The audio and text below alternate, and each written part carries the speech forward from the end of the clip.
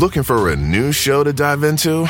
Well, go to Hulu and see what's new, because Hulu has new stuff all the time.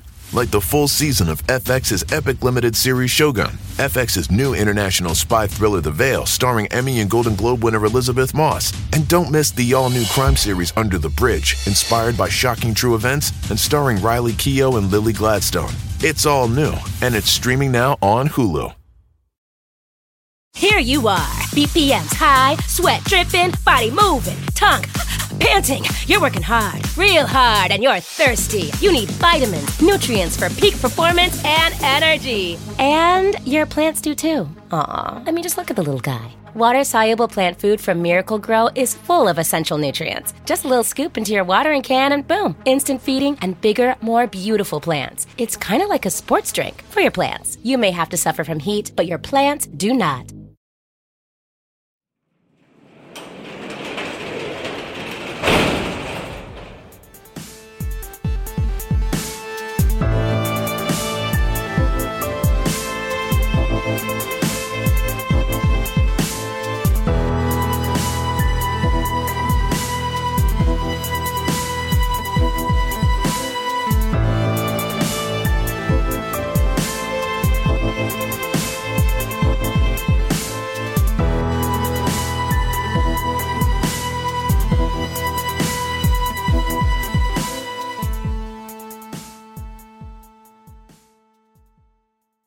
Welcome to True Crime Garage. Wherever you are, whatever you're doing, thanks for listening. I'm your host, Nick, and with me, as always, is a man that would like to remind us all that Scores Man got a tattoo. Here is the Captain. And my next tattoo's going to say, it's good to be seen and it's good to see you. Thanks for listening.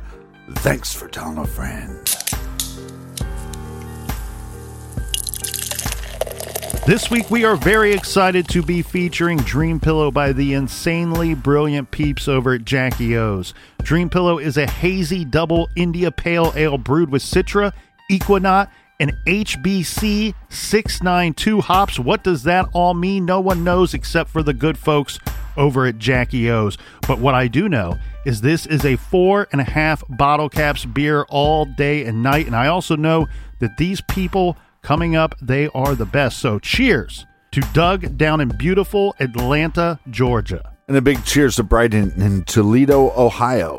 Next, we have a cheers to Sarah in Louisville, Kentucky. And a big we like your jib to Emily in Frankfort, Kentucky. Here we go, Captain. Let's go to the big, great state of Texas and give a cheers to Sarah K in Denton, Texas. And last, but certainly not least, we have a long-distance cheers to Helga and Victoria Gozo, which I think, Captain, is somewhere in the Mediterranean Sea. So we have people listening all over, far and wide, and for that, we thank you. Yeah, BWERUN Beer Run. For all of our old episodes, check us out on the Stitcher app. They are free. And also check out our bonus show called Off the Record. If you're not following us on social media, you need to, at Twitter, at Instagram, at Facebook, at truecrimegarage.com. And that's enough of the business. All right, everybody, gather around, grab a chair, grab a beer. Let's talk some true crime.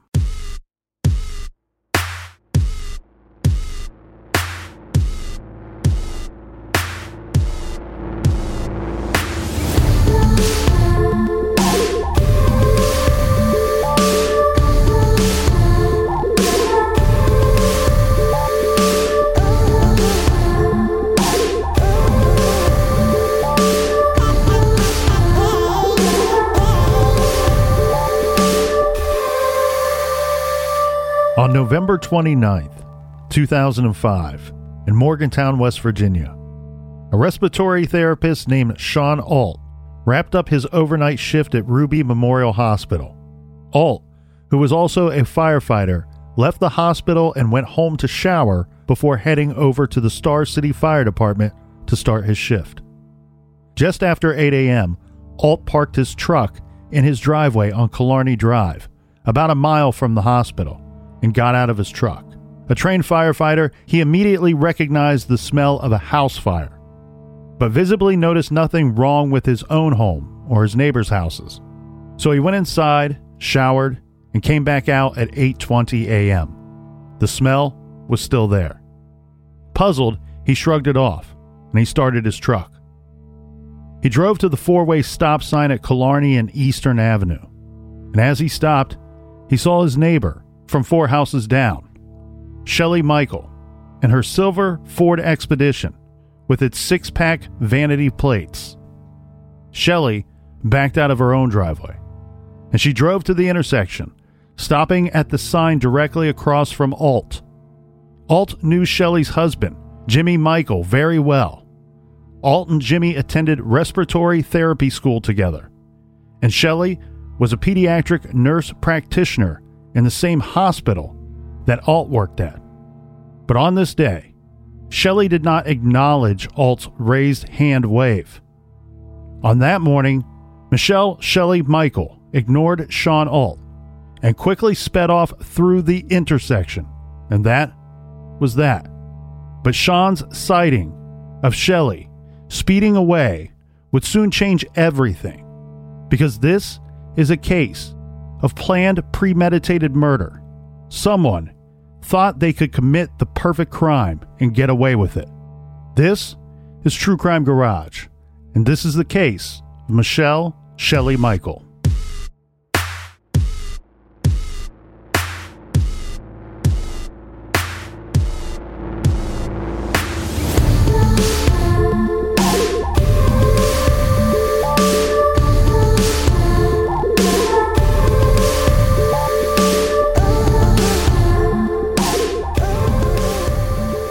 Around 10:20 on the morning of Tuesday, November 29th, 2005, in the pouring rain, 2 utility workers, Monty and Rodney, were driving along Killarney Drive in Morgantown, West Virginia, when Monty told Rodney to stop the vehicle. Monty noticed that what looked like a house fire at number 545.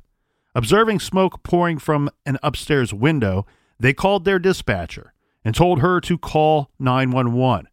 Monty ran to the house and banged on the door. He could hear the smoke alarms, and looking through a window, he could see that one of the ground level ceilings had partially collapsed. Around this time, an off-duty fireman, Keith Summers, ran up. He too noticed that his neighbor's home was on fire. Keith called 911 and tried to see if anyone was inside the home. As he prepared to break a set of French doors at the rear of the house, an explosion shattered the upstairs window and flames shot out. It was a flashover. The time was 10:27 a.m. Well, and luckily, the fire truck was only about a mile away at this point. Yeah, the Morgantown Fire Department just happened to be very close. They were in the area when that call came in, Captain. So 10 firefighters arrived at 545 Killarney Drive by 10:32 a.m. That's a 5-minute response time. They kicked in the front door and they observed that the flames were all on the upstairs level, so nothing on the first floor.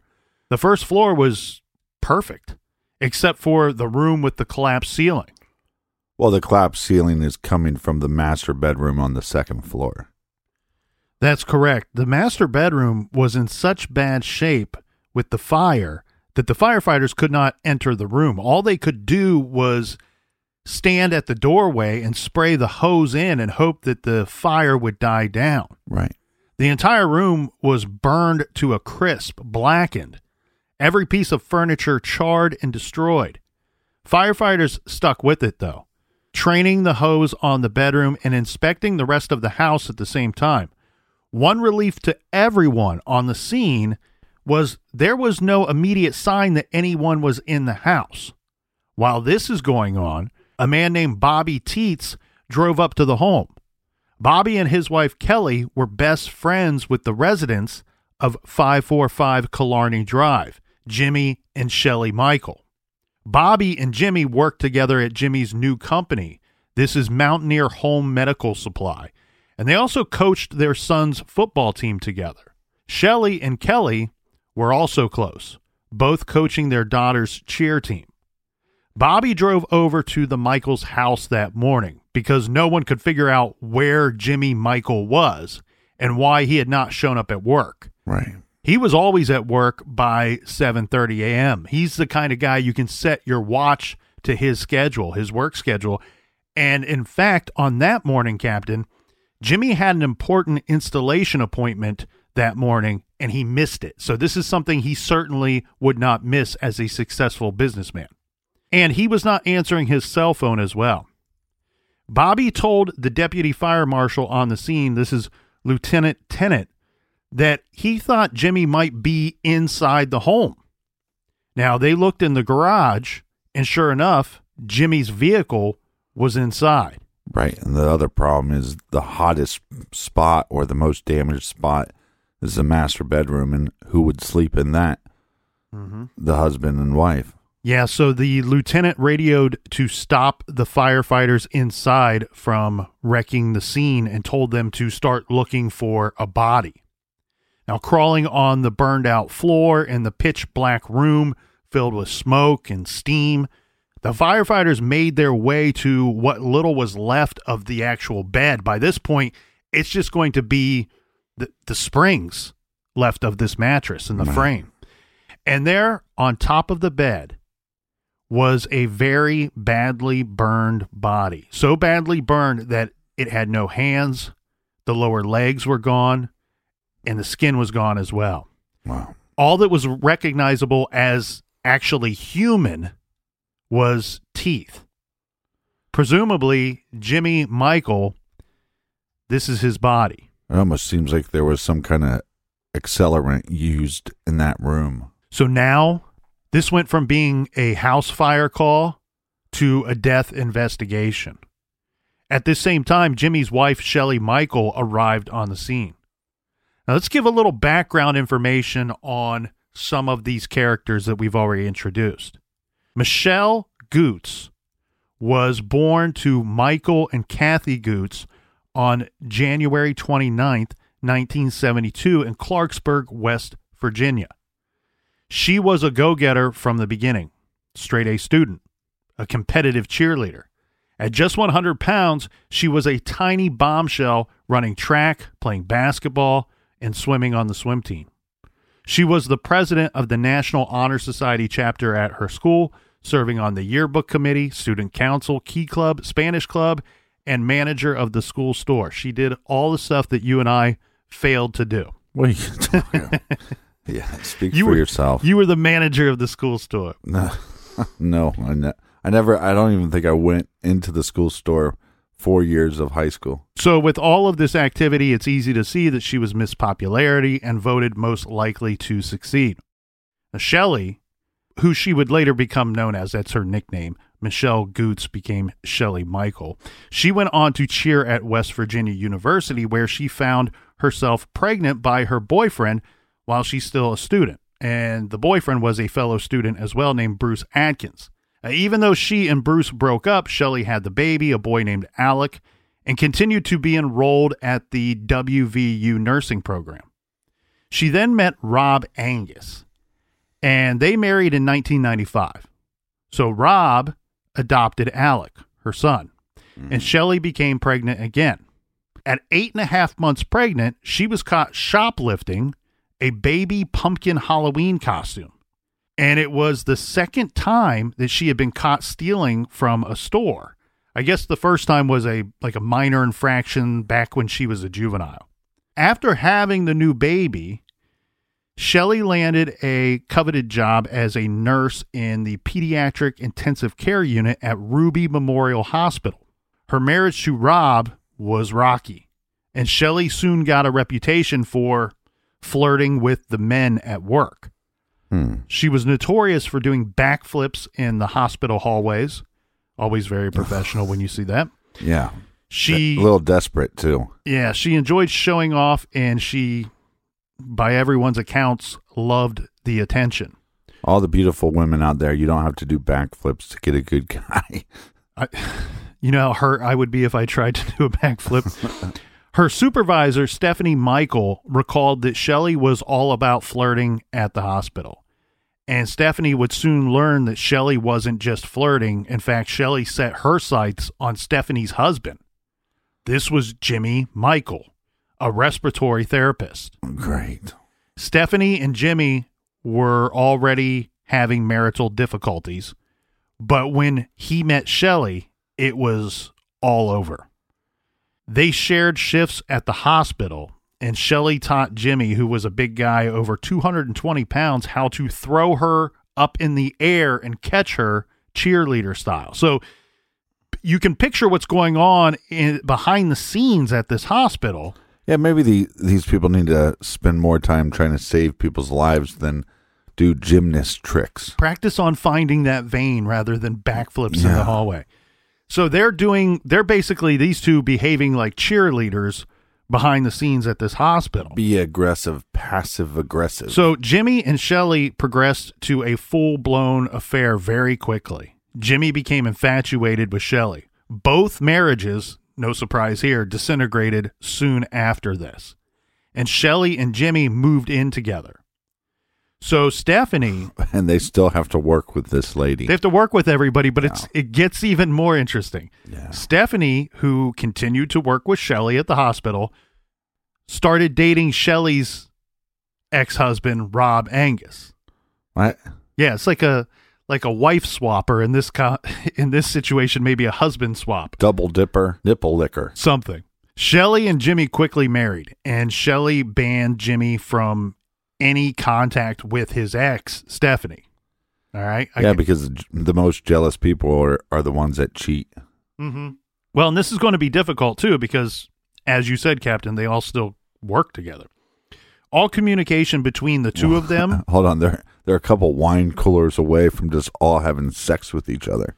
Well, according to what I could find, all communication between the two of them, this is Jimmy and his ex, Stephanie, they have children together. Right. All communication between the two of them had to go through Shelley. This is one of Shelley's rules. Now, Shelley had 2 kids, a boy and a girl, and Jimmy had a boy and a girl as well, all about the same age. But that's also the other problem, is if he was cheating on his wife when he met you, then for the rest of the time while he's with you, you're going to be thinking he has the ability to cheat on me. Correct. But I mean, obviously everybody's doing this kind of behavior. Doesn't make it right. So Shelley focused on integrating the two families, kind of like a modern day Brady Bunch. Because of the respective custody arrangements, this is several days a week, the Michael household, Jimmy and Shelley, consisted of a blended family of 6 people. The 2 of them and the 4 kids, 2 from each previous marriage. And Shelley wanted to project a certain image for their family. She pushed Jimmy to buy a large house that she wanted. She dressed the children and herself in designer labels. She volunteered at all of the kids' stuff, always taking charge. The family went to church every Sunday, dressed to the nines. According to Jimmy's father, Denny, quote, she, meaning Shelley, wanted everybody to think they were the perfect family, end quote. Shelley arranged for Jimmy to pay for her to get her master's degree in nursing, even though it meant he had to take on more work to have better income. I wonder if she was shocked when she got to church and they said, "Thou shalt not covet the neighbor's wife." Well, Shelley ended up getting her master's degree and was offered a full-time job at Ruby Memorial in the pediatric unit. It seemed it was everything that she had ever wanted. Jimmy started his own respiratory therapy company, and it was doing well. But then Shelley balked at the concept of working full-time. She expected Jimmy's new business to start making lots of money very quickly. She was disciplined by her job at the hospital a number of times, and this was for taking unauthorized vacations. I call that a no-call, no-show. Unauthorized vacation. Right. Shelley started to look for different work, something that she could do while staying at home. She wanted to work from home and be with the kids. By the way, next week I have an unauthorized vacation. Right. At least you're telling me about it. We've already introduced the Michaels' close friends. Remember Bobby and Kelly Teets. I never forget Teets. Shelley and Jimmy's exes, Stephanie and Rob, dated for a while, but they split up and both married other people. So this is a little bit confusing to follow here because it feels like this hospital is almost a few episodes of The Bachelor. Right. Shelley also had a best friend named Renee, who lived in another state, and both Shelley and Jimmy had parents who were very close with them and active in their lives. Jimmy's parents were Pastor Denny and Mom Ruth Michael. Shelley's parents were, whom we've already introduced, Kathy and Michael Goots, who divorced when Shelley was in college. So now we have the background of everybody. Back to the scene of the house fire. You might have the background, but I'm confused. The important things to make mental note of here is this: hide your husband. The two hooked up, divorced their exes, and they're trying to have this blended family. Each brought 2 children with them to the family. Their close friends are Bobby and Kelly Teets, who both Jimmy and Shelley are very close with. At the fire scene, Captain, we have Bobby Teets, good friend, showed up to his buddy's house and alerted firefighters to the fact that Jimmy was missing. While they started to search for Jimmy, Bobby tried to call Shelley, who was on duty at her job at the pediatric department at Ruby Memorial. He could not reach her. So he called his own wife, Kelly, and asked her to try, while he himself checked in with Rob and Stephanie, to make sure there were no kids in the house. Right. And thank God there were not. Right. All 4 kids actually spent the previous night out of the house. They were with their other parents. Mm.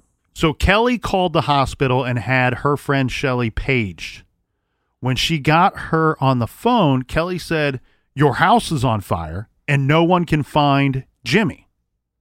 Shelley said, "Oh my God," hung up and told the clerk, her boss, "I have to go. My house is on fire." The clerk's name is Nancy. She later said that Shelley seemed emotionless as she stated this very matter-of-factly.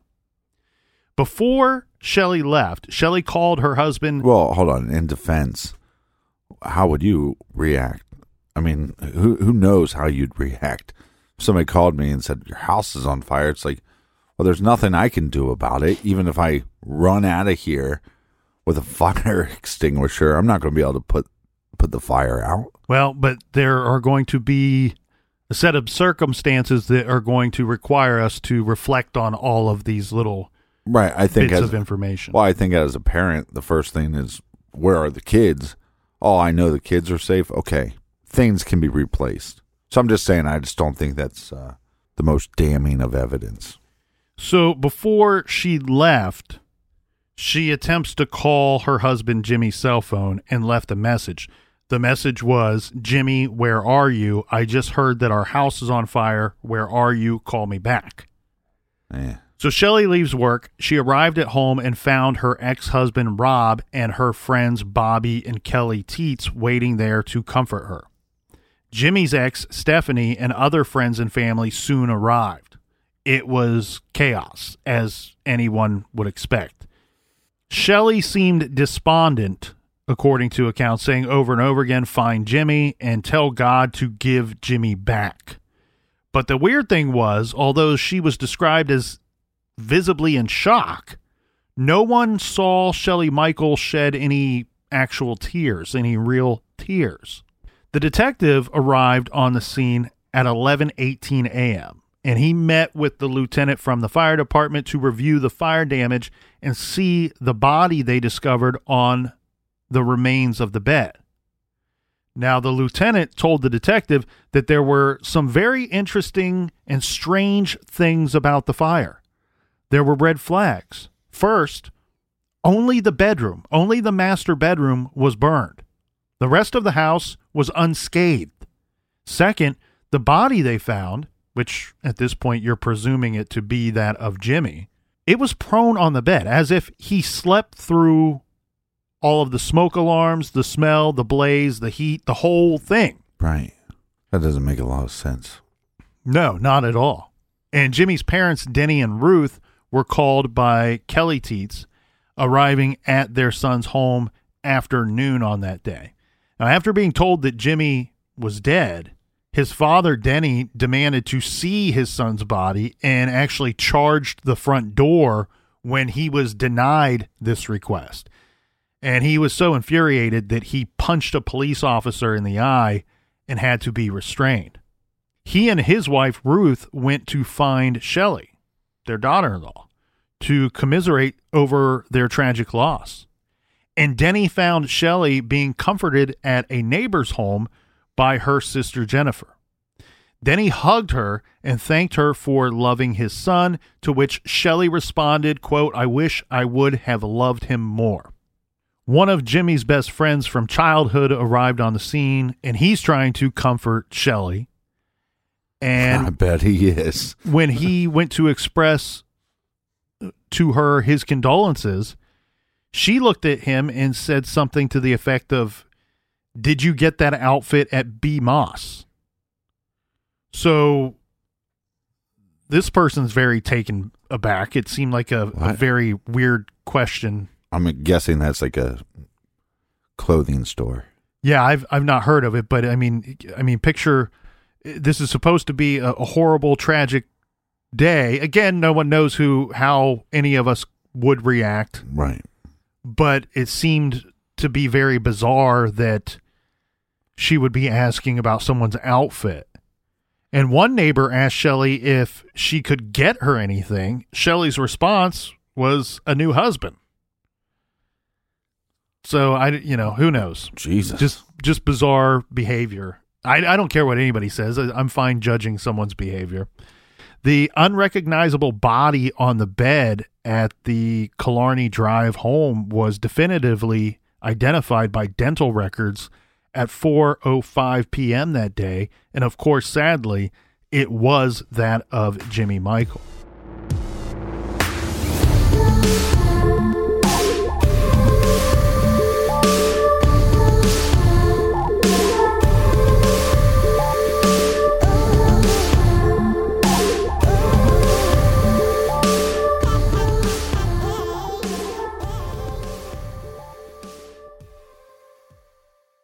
Do you want to set your child up for success? Of course you do. That's why you need to check out IXL Learning today.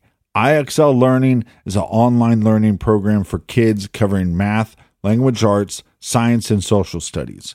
IXL is designed to help them really understand and master topics in a fun way. It's powered by advanced algorithms. IXL gives the right help to each kid, no matter the age or personality. There's one site for all kids in your home pre-K to 12th grade. Kids could use it at home on their computer or on an app on your phone or a tablet. No more grading those worksheets. IXL grades everything for you. 1 in 4 students in the U.S. are learning with IXL. IXL is used in 95 of the top 100 school districts in the U.S. I love recommending IXL Learning. Kids can learn at home or on the go. And all my friends and family that are using it absolutely love it because it's so easy to set up and so easy to use. And even the kids that I've recommended it to their parents have told me, "Hey, Captain, thank you. I was having problems in math and my parents couldn't help me, but IXL could." Do you want to get your kids back on track, or do you just want to get your kids ahead? Do so with IXL Learning. Make an impact on your child's learning. Get IXL now. And True Crime Garage listeners get an exclusive 20% off IXL membership when you sign up today at IXL.com/garage. Visit IXL.com/garage to get the most effective learning program out there at the best price. Check out IXL.com/garage today. The best part of spring cleaning takeaway is the post-clean clarity you get. It's kind of like when you find out that you've been paying a fortune for wireless. When Mint Mobile has phone plans for $15 a month when you purchase a 3-month plan. It's time to switch to Mint Mobile. All plans come with high-speed data and unlimited talk and text delivered on the nation's largest 5G network. Use your own phone with any Mint Mobile plan and bring your phone number along with all of your existing contacts.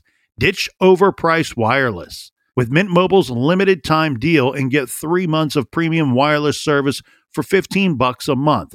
Save a lot of money with Mint Mobile. Get their great mobile wireless service delivered on the nation's largest 5G network. That's premium service at a great price.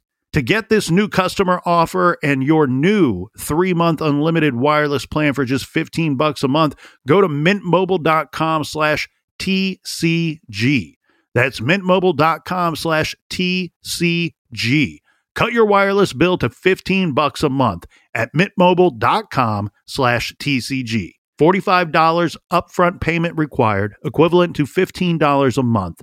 New customers on first 3-month plan only. Speed slower above 40 gigabytes on unlimited plan. Additional taxes, fees, and restrictions apply. See Mint Mobile for details. Warmer, sunnier days are calling.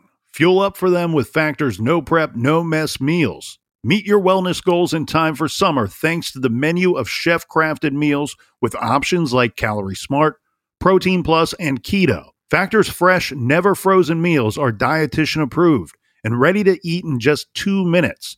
So no matter how busy you are, you'll always have time to enjoy nutritious, great-tasting meals. With 35 different meals and more than 60 add-ons to choose from every week, you'll always have new flavors to explore. Crush your wellness goals this May with dietitian-approved meals and ingredients that you can trust. Make your day delicious, from breakfast to dessert. Stay fueled with easy, nutritious options. Treat yourself to restaurant-quality meals that feature premium ingredients like filet mignon, shrimp, and blackened salmon. I am new to Factor, and I have been loving every minute of it. I have a problem, and it's called lunch. Some days I need to pack a lunch, and some days I work from home. Whether I'm at home or whether I'm on the go, Factor is fueling my lunch from now on. Head to factormeals.com/truecrimegarage50 and use code truecrimegarage50 to get 50% off your first box, plus 20% off your next month. That's code truecrimegarage50 at factormeals.com/truecrimegarage50 to get 50% off your first box, plus 20% off your next month while your subscription is active.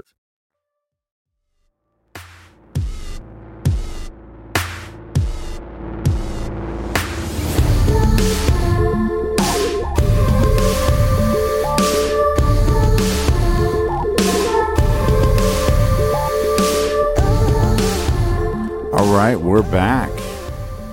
Welcome to another episode of Wife Swap. Of The Bachelor. The Bachelor. Get your roses out. That's right. Me and the Colonel are going to be handing out roses to all the ladies. And kicking people out of the house left and right. Yeah. So the detective on the scene, Captain, was able to do like a quick initial interview with Shelley. This is as she's sitting at the neighbor's house. Now, here's what Shelley told the detective happened in the hours leading up to the fire. The detective wants to know and start putting together a timeline on everything. Right. She said that Jimmy spent the Monday night, this would be November 28th, hunting in Pennsylvania with his father. And then he coached his son's basketball practice that night until 9 p.m. His co-coach for the Suns team was his ex-wife Stephanie's new husband, Dan. Dan and Stephanie had the kids that night, and Dan and Jimmy made arrangements for handing off the kids on Wednesday. Jimmy then went home after coaching the basketball team. It was pretty late, and he was very tired. Shelley says when she got home, she found Jimmy lying on the couch watching Monday Night Football. They joked a little bit about him shooting, I guess he only shot a doe and not a buck on the trip. Jimmy then went to bed, and Shelley stayed up watching a cheer competition DVD. Both sets of kids, again, were with their other parents on that night. At 5:15 a.m. on Tuesday, Shelley got up, she kisses her sleeping husband, Jimmy, on the forehead, and she gets ready for work. She noted that the iron was on the ironing board in the bedroom. Shelley arrived at work at 6:30 a.m. This is half an hour early. She tended to patients, spoke with several coworkers, and called Jimmy's cell phone and left a message at 7:24 a.m. This is one of our very first clues that something is not right here, in my opinion. At 7:24 a.m., she leaves the following message. She's asking Jimmy to pack the kids a lunch. Keep in mind, this is even though they were not staying at their home or at their house that morning. Yeah. But I could see it being maybe you get busy. Some weird thing where the other parents forgot, so somebody needs to pack them lunch or bring them lunch money or something. But still, that's a little strange. So she says then she tried calling the house phone after leaving the message. She gets a busy signal. So then she goes to her vehicle to retrieve her pager. This is sometime around 8:20 a.m. She told her supervisor that morning that she forgot her pager, left it in the car. I got to go retrieve it. She needs this for work. Then she got the call from Kelly Teets telling her that the house was on fire and no one could find or locate Jimmy. This was around 10:30 a.m. Okay, so the detective noted some strange things as he spoke to Shelley. He found the following about Shelley while talking with her and observing her. And these were from his notes and his observations. He says that Shelley wanted to be the center of attention. She was more concerned about herself than her dead husband. She wasn't asking the right questions, and she had not cried, not even for a second, while in the presence of the detective. Of course, this lady wants attention. She's doing backflips at work. Well, now that it's established that Jimmy was deceased, the detective is going to sit down with everybody in that circle, that cast of characters that we introduced you to, and interview them one by one. And here is what he learned from those interviews, that the marriage seemed to be in quite some trouble. Shelley had stopped sleeping with Jimmy, and Jimmy was vocally not happy about this. He's telling other people that the marriage is on the rocks. And then he relays this story. Someone mailed one of Shelley's sweaters to Jimmy, and it had a note attached to it that read, "Keep your whore wife away from my husband." So she's cheating again. Or at least someone's accusing her of such. Yeah, well, why would she have her sweater? I don't know. But Jimmy talked to several of his friends about this. He asked for advice from his pastor, and he was actively collecting and gathering some names of divorce attorneys. Well, and the difficult thing, this is not that many years after he left his wife for Shelley. Jimmy's new business was doing very well, but not well enough that Shelley could stop working.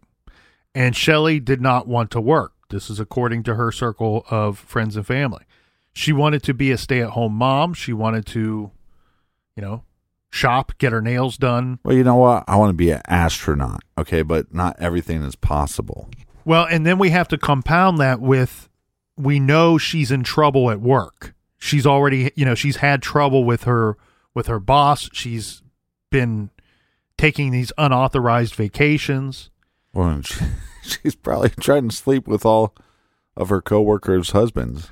Well, the day that Jimmy died, on that Tuesday, was Shelley's first day back at work. This is after 3 weeks off for a quote-unquote knee injury, after falling down the front porch steps and taking 3 weeks sick leave from work.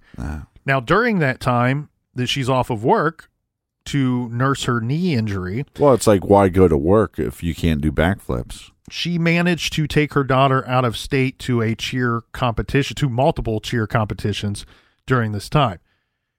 I get it. You can drive and you can still be a parent while injured. Maybe you can't go to work. But I think what the implication is here is that she may have needed time off from work, from her shifts, so she could take her child to these competitions. Right. And it sounds like she wanted to be a cheer mom. And so possibly she faked this injury to get a few weeks off of work. Now, Shelley was mean to Jimmy's son, Drew. This is by the accounts of others in their circle. and said that he picked on him incessantly to the point that others took obvious notice of this. Yeah, that's not cool. The other thing that the detective learned was that Jimmy did not drink alcohol or do drugs.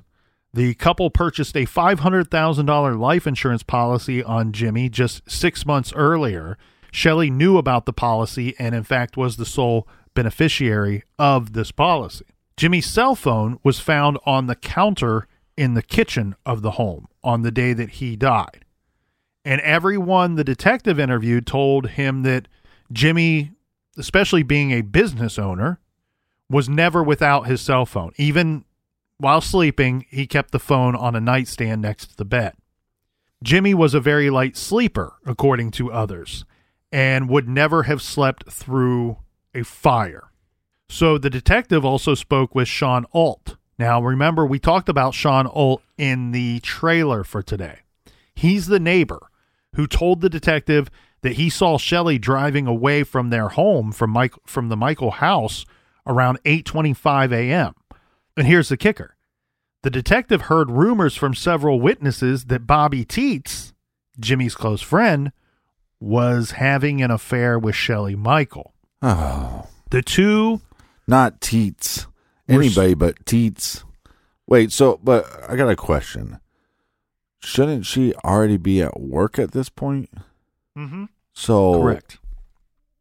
So, I feel like she had to have some kind of ruse to her bosses or coworkers to get away from, to leave work at some point. Well, you would be a very good Sherlock Holmes there, Captain.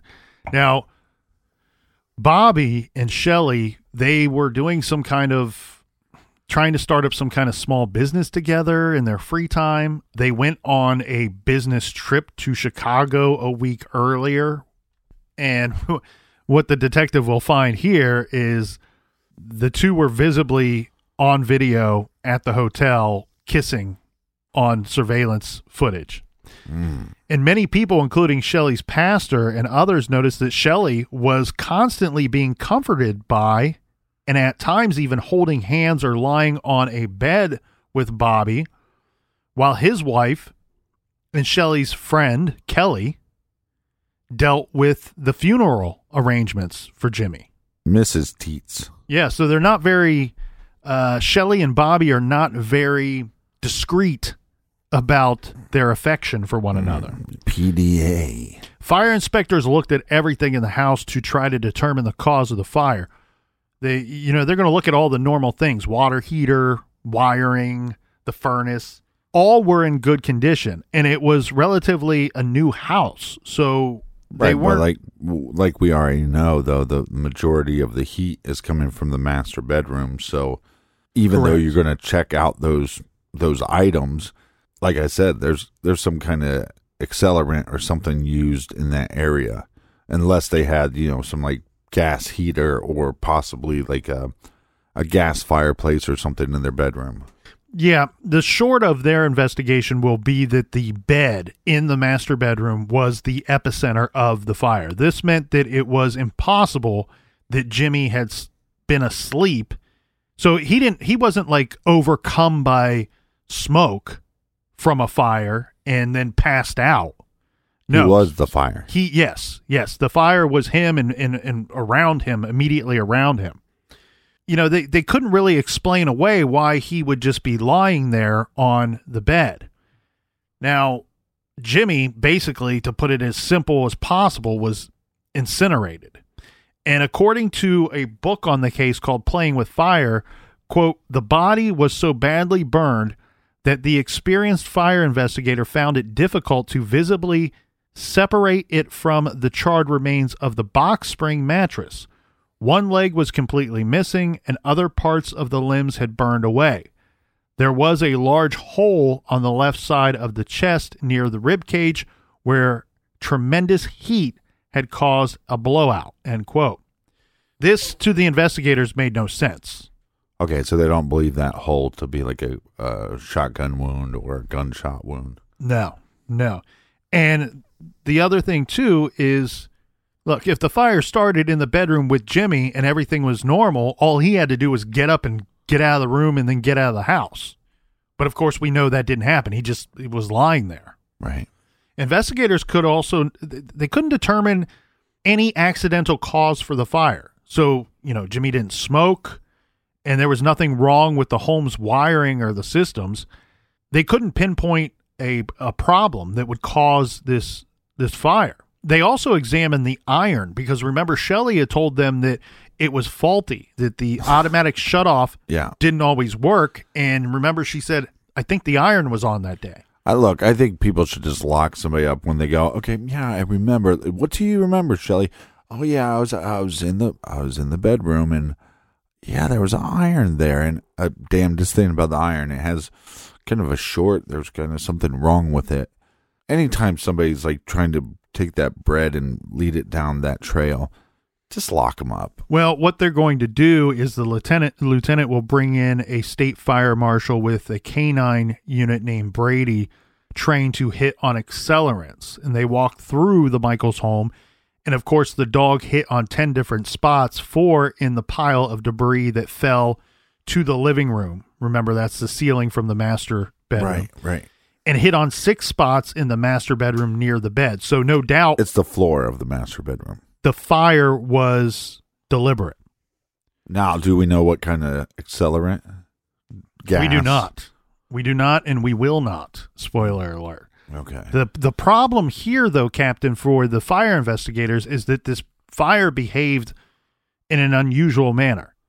It burned for a long period of time, but never expanded beyond the master bedroom until the collapse of the floor and the flashover sometime around 10:30 a.m. Right. They could tell this because the other upstairs rooms only displayed a little, just a tiny bit of smoke damage and really nothing else. It's so crazy how much fire can destroy evidence the same way water can destroy evidence. Again, according to the book Playing with Fire, they state that the fire had to have progressed over a long period of time in a ventilation-limited manner. By the way, Playing with Fire is written by John Glatt. And by this time, Captain, we know that some of the people involved in this investigation know that Shelley had been seen leaving the house at 8:20 a.m. The fire did not erupt from the room until 2 hours later. So they had to wonder, fire investigators, was it possible for a fire to smolder for 2 hours, incinerating just one room before finally flashing over? That's the unusual behavior of this fire. In life, Jimmy was 6 foot tall, 220 pounds. After the fire damage, his corpse weighed only 151 pounds. By some miracle, many of Jimmy's internal organs were intact and were available for testing by the medical examiner. Now, the good doctor was able to determine immediately that there was no carbon monoxide in the victim's system. This is incredibly important. And no soot in his airway, meaning Jimmy was not breathing during the fire. So he was... Meaning he's dead before the fire started. He's dead before the fire started. Yeah. And according to the autopsy, his death did not appear to be the result of any natural causes. His heart was perfectly normal, and there was no sign of any kind of physical event that would have killed him. So then the doctor's going to certify the cause of death as, quote, an undetermined homicidal act. Yeah, because we wouldn't know because there's no skin. We don't know if there's puncture wounds. Mm-hmm. We don't know if there was blood on the bed because it was all burnt up. Mm-hmm. Yeah, so now we're going to have the detective who wants to figure out. We have the wife telling us she was at work all day, but yet we have an eyewitness who says he saw her leaving their home at 8:20. So he's going to go to Ruby Memorial Hospital. He's going to interview everybody there, and he's going to start pulling surveillance footage from the hallways and the lobby of that hospital where Shelley worked. Here's what he ends up finding out. He sees Shelley Michael, doing her hospital duties, doing her job, Well, she goes out the front doors of the hospital at 8:11 a.m. She then walked through the rain to an employee parking lot, started her car, turned on the wipers, and turned left out of the lot. This is onto Elmer Prince Drive, and then her and her vehicle are now out of sight from the surveillance cameras. Then he does not see her again on any of the camera footage until about 8:25 a.m. when he can see her silver Expedition coming back into the parking lot, circling around and looking for a parking spot. She parked and walked under an umbrella back into the hospital, entering the lobby at 8:28 a.m. There were 17 minutes where Shelly Michael was unaccounted for. And remember, Sean Alt had seen her pulling out of her driveway during that 17-minute window. He says his clock said 8:20 when he saw Shelly Michael. Investigators set out to determine whether Shelly could have made it home, set the fire, and then returned to the hospital in 17 minutes. So they drove from Ruby Memorial Hospital to the home. Remember, it's less than 1 mile. So every time they're conducting this test, the back and forth, their trip to get from the hospital to the house is always about 4 to 5 minutes. Right. Even if Shelly spent 10 total minutes driving back and forth, if you go to the latter part of that, she would have had up to 7 minutes inside the house, this to pour an accelerant in the master bedroom and light it. Investigators were able to replicate the drive within that window of time over and over and over again. Now, several people who knew Shelly found her actions to be very suspicious. And of course, we want to know why Jimmy didn't escape the fire. Well, like I said, I don't like the comment about the iron inside the master bedroom. Definitely don't like the comment that she made saying, "Oh, well, now I need a new husband." Correct. Yeah, nobody wants to hear that at all. One thing I find to be interesting here, Captain, is some of the people on their inner circle found Shelly to be so strange on the day that Jimmy died that even before it was ruled an homicidal act, they started providing information to the detectives that's not going to put Shelly in the greatest of light. Right. They basically, several of her friends or the couple's friends, put together a list and send it over to the detective. This is a list of drugs that Shelly and other hospital workers had access to at Ruby Memorial. The other thing too, Captain, is the professionals seem to think that it was possible that Jimmy was poisoned with some kind of paralytic. And these are people that worked at Ruby Memorial. They said and named a drug, Racronium, I think is how you say that. Racronium. Somewhere out there's a medical professional laughing at me. This particular drug is a paralytic, and it was readily available at the hospital where Shelly worked. Right. But we've already had the autopsy performed. Now, no narcotics were found in Jimmy's system, and an explanation for a paralytic required special testing. So samples of Jimmy's intact liver were sent to the National Medical Services Organization in Pennsylvania so they could do the test. We need to note here, too, some suspicious findings. A syringe was found in the sink in Shelly and Jimmy's house. Right. This syringe contained a large amount of ibuprofen and also an unidentifiable pink liquid. Now, the detective deliberately did not tell Shelly and Bobby that they are now considered suspects in the murder of Jimmy Michael. He has both of them come in for interviews, and he speaks with them separately. Shelly had no idea that authorities believed Jimmy to have been killed by this point. She and Bobby did not know that the detective knew about their affair either.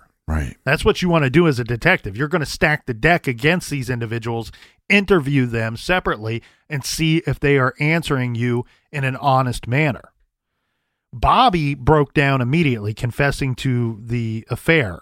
So much so, he said that he even slept with Shelley in her own bedroom while their two kids, their kids were friends, had a sleepover in the next room. Right. What a great guy. This is while Jimmy was away. I'm guessing maybe on a hunting trip or something. Yeah, great guy, great friend, great teats. 3 days before Jimmy died, Bobby said it was just a fling and that he did not love Shelley and he felt terrible about it. In fact, he was going to reveal everything to his wife with an attempt to save his own marriage. I don't think we need to get into the whole interview with Shelley. This was videotaped. It was 6 hours long, by the way. Suffice it to say, she lied her face off to the detectives. And according to prosecutors, what prosecutors would later tell a jury, that they believed she lied over 100 times during the course of this videotaped interview. She lied about the affair. She lied about the Chicago trip and her activities on the morning that Jimmy died. She didn't know that they knew about her leaving the hospital and being seen by Sean Alt during the course of this interview. Of course she didn't. She told the detective that she had a theory of her own. And you've already kind of pieced this together, that the iron must have caused the fire. She was worried that it was left on, may have fallen over, and started the fire. And she did not bat an eye when the detective informed her that the fire was now deemed an arson and that testing was being done to determine what killed Jimmy. She just asked what he knew and how he knew it. When she left the interview, she expressed indignation that she was even being asked these types of questions, that there was any suspicion on her at all. How dare you? How dare you? She was so mad about it that she called the detective later and asked to come in for a lie detector test. Yeah, that's never smart. And then the lie detector caught fire and blew up. And then she said maybe that's how the fire started. So at her own request, a polygraph was set up for Shelley. Oh, my God. In the pretest, because they do like a little pretest interview before they hook you up to the machine. In the pretest, she lied 100 times. In response to a question about what type of person she was, describe yourself, she said, quote, "I value honesty a lot. I've always tried to be very honest. Honesty comes first," end quote. What a bitch. What a beautiful human being. Then they confronted her with the information about her vehicle leaving the hospital lot and returning 17 minutes later. She was adamant that she didn't leave the hospital until she suddenly remembered that because it was raining, she decided, while I'm out there to retrieve my pager, I should move my vehicle to a covered parking area. She hoped this would explain away why they could see her vehicle leaving the lot on surveillance footage. She said that she definitely did not leave the hospital parking lot. She expressed concern that the polygraph would make her out to be lying when she in fact was not. So she decided, she's the one who says, "Hey, I'll come in for a polygraph test." They're like, "Okay, cool. Come right in." And then in the pretest interview, she then says, "You know what? This polygraph test is going to make it look like I'm lying, even though I'm not. I'm not going to talk with you anymore. I'm not going to answer any more of your questions. Here's my attorney's phone number." So she lawyers up and shuts down. And did she say, by the way, I'm sleeping with him too? Right. I'm sleeping with everybody. But before lawyering up, she again tries to explain away. See, this is what we get, and we see this time and time again in these cases, don't we, Captain, where a detective will start to break down a witness or break down a suspect. And where they might have been lying before, now they start using other lies to cover up. Like, I'll give them a little bit of information. I'll admit to this or that, but I'm going to use another lie to explain it away. Yeah. So when pressed, they're saying, look, we know you left the parking lot. There's no getting around that. We have proof of that. Have you watched the interrogation tapes? Yes, I've watched portions of them. It was 6 hours over the course of 2 days, I believe. I'd like bang on the desk. Listen here, you boner smoker. Tell me the truth. Tell me the truth. Well, she came up with some story that she had to leave because there was something going on at her son's school. Like she had to drop off some paperwork or something. The story's a little confusing to me, but the basics of it is she had to leave for some reason that just popped up, and she lied about it and stuck to her story because she was already in trouble at work and didn't want them to find out that she had an unauthorized leave for just a couple of minutes. Now, Bobby, the boyfriend, that's doing the affair, was cleared by police during their investigation of any involvement. This is after he passed a polygraph test. And more importantly, Bobby had an alibi for the day of the murder. He was sleeping with somebody else's wife. So between his confirmed alibi and him being honest with the detectives, finally, he said he broke down pretty quickly, and passing the polygraph, they believed that his innocence were sealed in the mind of the detectives. Yeah, but think about this a little bit as far as the whole true crime spectrum. Somebody like Chris Watts, for example. I mean, that guy, he lied for a while, but he didn't keep it up that long. Mm-hmm. And a lot of these cases where the female is suspected of murder, they almost can take the lie to the grave. Like you see this like with Casey Anthony when they, I work here. Okay, show us your office. She goes all the way to the office. Like what does she think? Like magically, like an office is just going to appear? Same way with this case. Yeah, there was a iron. I saw the iron, and it had some faulty wiring. Maybe that's it. It's almost like the character off of Saturday Night Live from way back in the day, where they go, "Oh yeah, that's the ticket," right?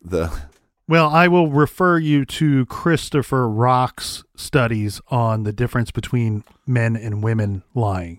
And I think that will explain away everything for you. Now, on January 9th, Shelley filed a personal loss claim amounting to $194,000 with Jake from State Farm Insurance. You know that you said Jake from Allstate last time. I have Allstate, and I confused the two. Which I think I called you a dum-dum during that, but I never caught you, so I guess I was the dum-dum as well. Yeah, they only have 10,000 commercials of each a day. I don't know how anybody could screw I'm sure there's a Jake at Allstate. She ended up collecting $140,000. This is after she paid Wells Fargo, who owned the mortgage on the home, and now she's going to be waiting for the $500,000 life insurance policy. And she thought she got away with it.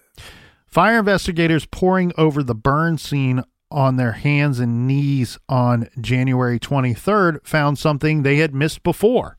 About 3 feet under the end of the remains of the bed, this is buried under other burned debris, was a distinctive orange plastic item that had been protected from the fire simply because it was buried.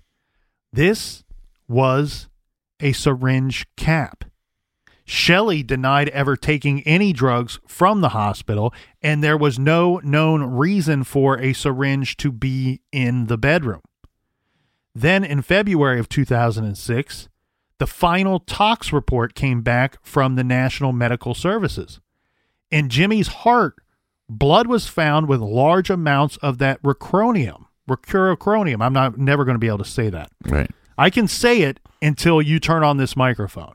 Right. That's how this goes down. Mm-hmm. The cause of death was amended to homicide by being intentionally injected by a lethal dose of this drug by another person. No one believed that Jimmy could have done this to himself. A warrant was issued for Shelley's arrest on charges of first-degree murder and first-degree arson. In March, she was indicted for both and entered pleas of not guilty. As if this was not enough, Captain, her parents posted her $450,000 bond for her, and she was required to remain on home confinement while she waited for her trial. So they put her on, the beautiful ankle monitoring bracelet. Yeah, it's not that far-fetched to think that possibly Jimmy would be suicidal because his marriage is going bad, but his business was going well. But this is also a very strange way for somebody like him to take his life. And then that doesn't explain how the fire got started.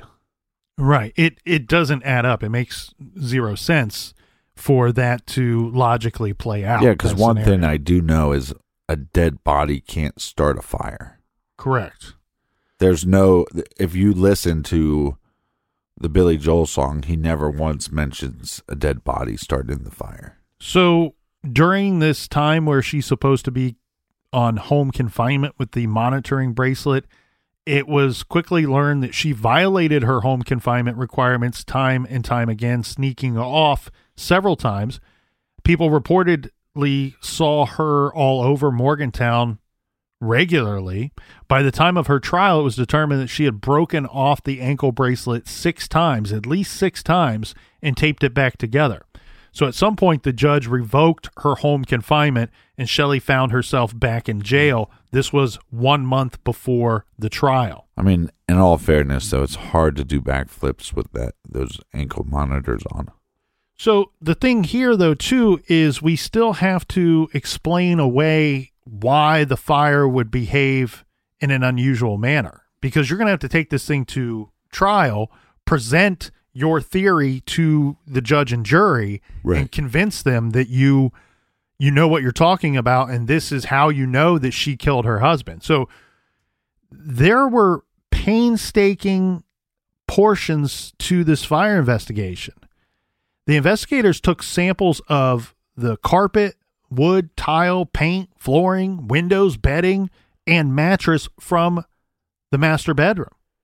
They constructed 6 exact replicas of the bedroom, down to each item of furniture, even the wall paint, identical, and the bathroom tile. This is just so they could burn them to determine exactly how the fire went down and why it was behaving in this manner.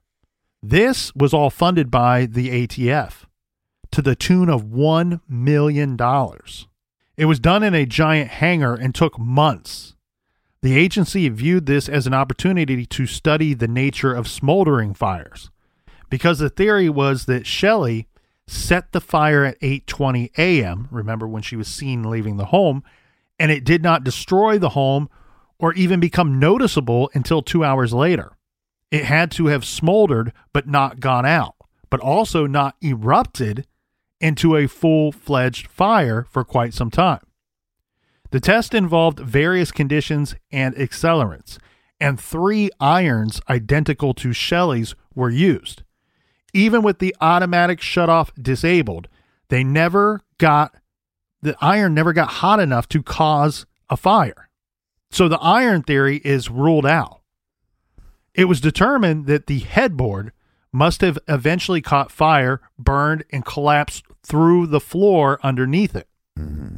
The investigators tried different cycles for the heating and ventilation systems to try to replicate exactly how the fire had smoldered for 2 hours before combusting. Again from the book, quote, "These tests all demonstrated that the fire's progress was directly related to the heating system going on and off. If the furnace had not been working at the Michaels house, the fire would have soon gone out. And if it had been turned up too high, it would have raged out of control within 30 minutes. They finally found the correct combination with the home HVAC system to set a cycle at 10 minutes on, 15 minutes off. They set the bed alight, closed the door. That's important. The door had to be closed for the fire to behave this way. Right. And allowed the air handler to cycle on and then off in that pattern. 10 minutes on, 15 minutes off. The fire smoldered, small flames glowed, and then 2 hours and 10 minutes into the burn, the headboard collapsed and burned right through the floor. They got the fire to act the exact way that it acted that day. Conditions were plausible in their house. Not only so much so, it was also 100% plausible that Shelley Michael could set the fire at 8:20 a.m. and the flashover didn't occur until 10:20, 10:27 a.m. Correct. So now we're at the trial. The trial commenced on July 9th, 2007, and would take more than 2 weeks, with 37 witnesses for the prosecution alone. To sum up, here is the evidence presented against Shelley at her trial. They said Jimmy was killed with rocronium, a paralytic that Shelley had access to and had administered to patients in the past. The fire in the Michael home was deliberately set in the master bedroom with aid of an accelerant after Jimmy was already deceased. Shelley left the hospital and was unaccounted for 17 minutes on the morning that Jimmy died, in which time she could have got home and back and set the fire. Shelley was the sole beneficiary of a $500,000 life insurance policy on Jimmy, and if the house had been consumed by the fire, she would have got another $500,000. She was having an affair with Bobby Teets. She lied to police over and over again. So it is still a circumstantial case. Yeah. The prosecution showed the jury hours and hours of videotaped interviews with Shelley where she is caught lying to detectives. They called a medical expert to the stand who dramatically plunged a syringe into a grapefruit to show how quickly the drug could be injected. It took less than 1 second for him to depress the plunger. And here is what the testimony was that would happen to Jimmy per the medical examiner. They stated that within 1 minute, Jimmy would start to feel muscular weakness. Within 3 minutes, he would be unable to stand. 4 minutes, he would lose the ability to breathe as his lungs and respiratory muscles froze up. He would have been fully conscious and aware of what was happening, essentially suffocating as his blood oxygen was used up. Basically being tortured from the inside out. He would then lose consciousness and die. The total time for all of this to take place and Jimmy unable to do anything about it, 13 minutes. Wow. The prosecutor told the jury that their theory was that Shelley had injected Jimmy with the paralytic while he slept and then turned on the iron and left it where it would catch fire to the bed or some clothes or the floor, what have you. She then goes to work 30 minutes early. That's a red flag in itself. This woman doesn't like to go to work, and on this day, she's showing up early. Yeah. Now, there's all the evidence you need. She gets in there early, and now she's very visible, very loud and vocal, so people take notice that she is there. She leaves Jimmy a voicemail about the lunches for the kids who were not even at the house at that time.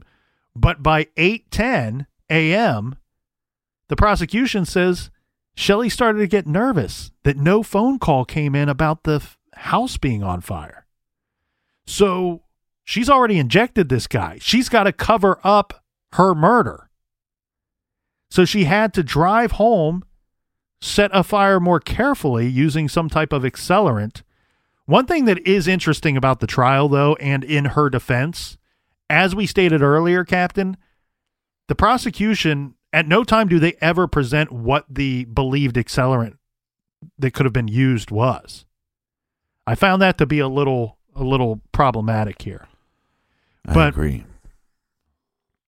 Then she, with the flick of a lighter or what have you, the prosecution demonstrated this, and because she closed the bedroom door behind her, she wouldn't have known to do this, but because she did, the fire failed to ignite and burn out of control and destroy all of the evidence that she was hoping would be destroyed. So the syringe, the syringe cap, and she was probably looking to collect the insurance money on the house as well. The defense tried to cast blame on others. They showed that anyone at the hospital could have had access to the drug, including Jimmy's ex-wife, Stephanie. including Jimmy himself, who they tried to suggest that he possibly killed himself using this drug. Right. They pointed out that all of the evidence against Shelley was simply circumstantial. They called only 5 witnesses in her defense, and they did call Shelley to the stand. How many times did she lie on the stand? Well, let's get into that, because once on the stand, she's going to tell an entirely new version of the events of the day of the fire, one in which she actually stopped at her house and put some paperwork in the mailbox before heading back to work.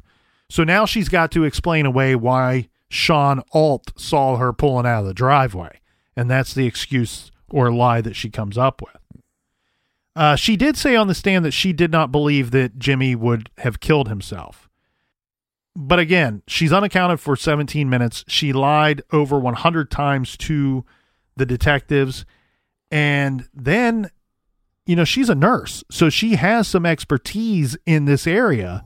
Right. On the stand, they're going to ask her to describe what someone's slow death from this drug would be. And she says, quote, "It would be horrible," end quote. But again, no tears, no emotion. After 5 hours on the stand, Shelley's attorney later said that she was absolutely, completely convinced that she had won. Well, she was wrong. Although it took the jury more than 1 day of deliberations, they unanimously found Shelley guilty of both murder and arson. Shelley very nearly got away with murder. I mean, think about it. If she had not closed the door to the bedroom, and if Sean Alt had not seen her leaving her house, things might have gone entirely different for her. What's shocking in her case to me is the arrogance she displayed throughout the whole process. And she really did not think for a minute that she would get caught.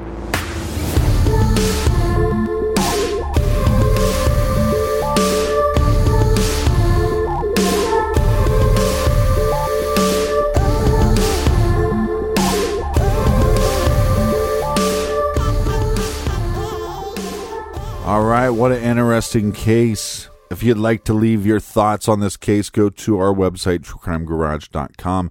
Click on the blog, leave your thoughts. And while you're there, check out our recommended reading page. Colonel, do we have any recommended reading this week? This week's recommended reading comes to us from longtime friend of the show, Jess, who helps us with research and such, and she really helped us out a lot this week on this case. For this episode, we relied heavily on the book Playing with Fire, the true story of a nurse, her husband, and a marriage turned fatal by John Glatt. And it's available in paperback, Kindle, and on Audible. So if you want to dive deeper into this case, make sure you check out and read Playing with Fire by John Glatt. Check out that great title and many, many others at truecrimegarage.com. And until tomorrow, be good, be kind, and don't litter.